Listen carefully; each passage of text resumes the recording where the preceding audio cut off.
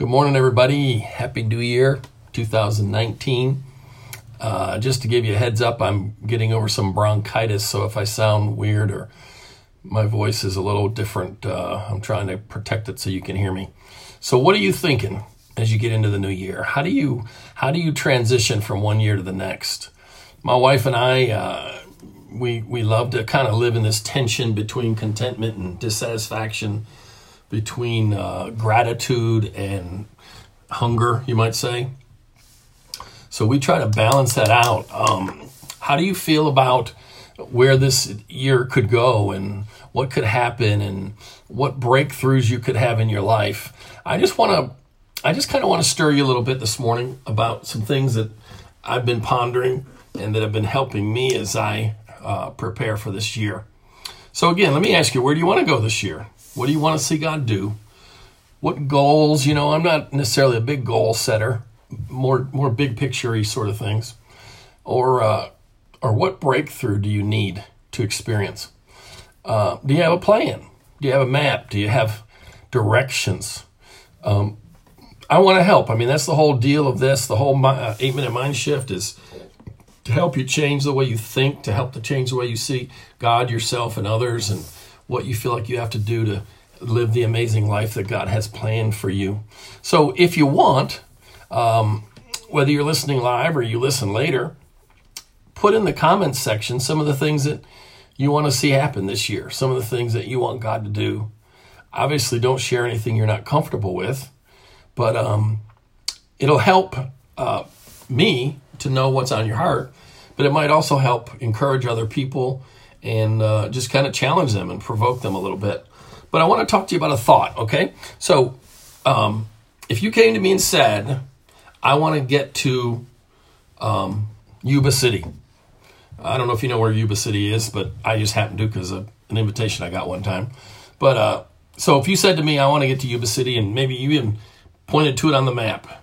It's out in California. So I want to get to Yuba City. All right, can I give you, we're on the phone and you called me and said, can I give me directions to Yuba City? Can I give you directions to Yuba City based on that much information? What are two things I have to know before I can give you directions from where you are to where you're going? And I sort of just gave it away, didn't I? The two things that I have to know to give you directions is your desired destination and your current location. Your desired destination and your current location. Here's what's kind of arrested me a little bit as I'm going into this new year. I don't ever have any problem thinking about, gosh, wouldn't it be cool if this happened? Wouldn't it be cool if this happened? Gosh, if I could just get my butt in gear and get this done. I don't have any problem, in a sense, you might say, shaping some of the desired outcomes. But sometimes what I don't do is stop and locate where I am. Because I can't say go 2 blocks up and left and 3 blocks right if I don't know where you're starting from.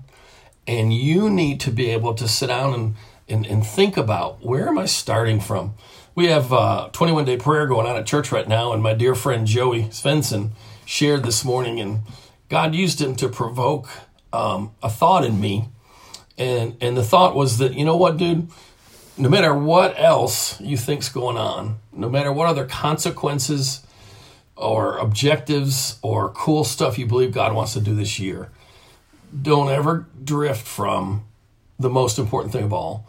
And the most important thing of all is my relationship with Him, my love affair with Him, the fact that He loves me. So for me, here's what it did, and it kind of pushed me in a direction that I was already leaning to talk to you this morning. What's your destination? What's your current location? Here, I'm going to give you just a couple quick thoughts. Stop before you start. And I mean the year. I mean the day. I mean everything. Anytime you're going into something, stop and locate yourself. Stop and orient yourself to the reality of who God is, who you are, and whatever. And here's what I mean by that. As that thought hit me this morning and I pondered it during our prayer time, here's what I thought about. You know what, God? I want to be your son. I want to be the son whom you love. Have I dropped the ball on some things? Sure. Have I done some things that I'm pretty pleased with, that you've helped and blah, blah, blah? Absolutely. Are we excited about things that could happen this year? Absolutely. But you know what, God? I want to start by stopping, and I just want to be your son. I beg you guys, no matter what else you think God's up to, stop and be his son, be his daughter. Work on whatever obstructs you and hinders you from receiving and resting in that place of love. Christianity is an interesting thing. I like to say it this way. In Christianity, we start our race at the finish line. We start the race at the finish line. What in the world do you mean by that? Well, here's the crazy thing about Christianity, or about life. We do X to get Y. We do A, B to get C. In other words, there's consequences and causes and consequences. But I think what happens is we bring the world's math into the church, into Christianity, and we confuse causes and consequences, because in a sense you could say that in God's kingdom, he's trying to turn things upside down. For instance, do I work for God's love and approval, or do I work from it? If we go back to my map analogy, if God's approval is my destination, and I think I'm striving toward that destination, then my starting point is some version of inadequacy, inferiority, whatever. But in Christianity, Jesus did everything necessary for me to be accepted, forgiven, washed clean, and then partnered with God to do all the cool things he's called me to do. So in Christianity, I start accepted. So my destination is not to be accepted and approved and loved. That's my current location. What if you practiced as you go into this year? God, I want to practice starting at the finish line. I want to practice, yes, this has got to happen. Yeah, oh God, we need this.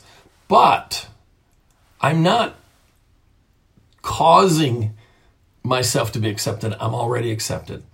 Receive it, enjoy it, plant your feet in it, and then move from there to the map toward what you want. And it's just kind of reset something in me again, happened hundreds of times probably, to just remind me that God loves me, period. He doesn't love me if, when, and because. He loves me, period. And the good things that are going to happen this year are not going to be because I do everything right. They're not going to be because I don't do anything wrong. The cool things that are going to happen this year are going to be because God is good, not because I am good. And I want to live in this order. Be a son. Do what my Father leads me to do. Have what my Father wants me to have. Be, do, have, in that order. And being is the part that's hard for us, because it entails slowing down. Stop before you start. Be a son, be a daughter, be a loved son, be a loved daughter. Then from that place of love, do the things he leads you to do, not to get his love, but to partner together to do the things that will benefit you and his agenda for your life. And then be his son, do what he leads you to do, and you'll have the results that he wants you to have.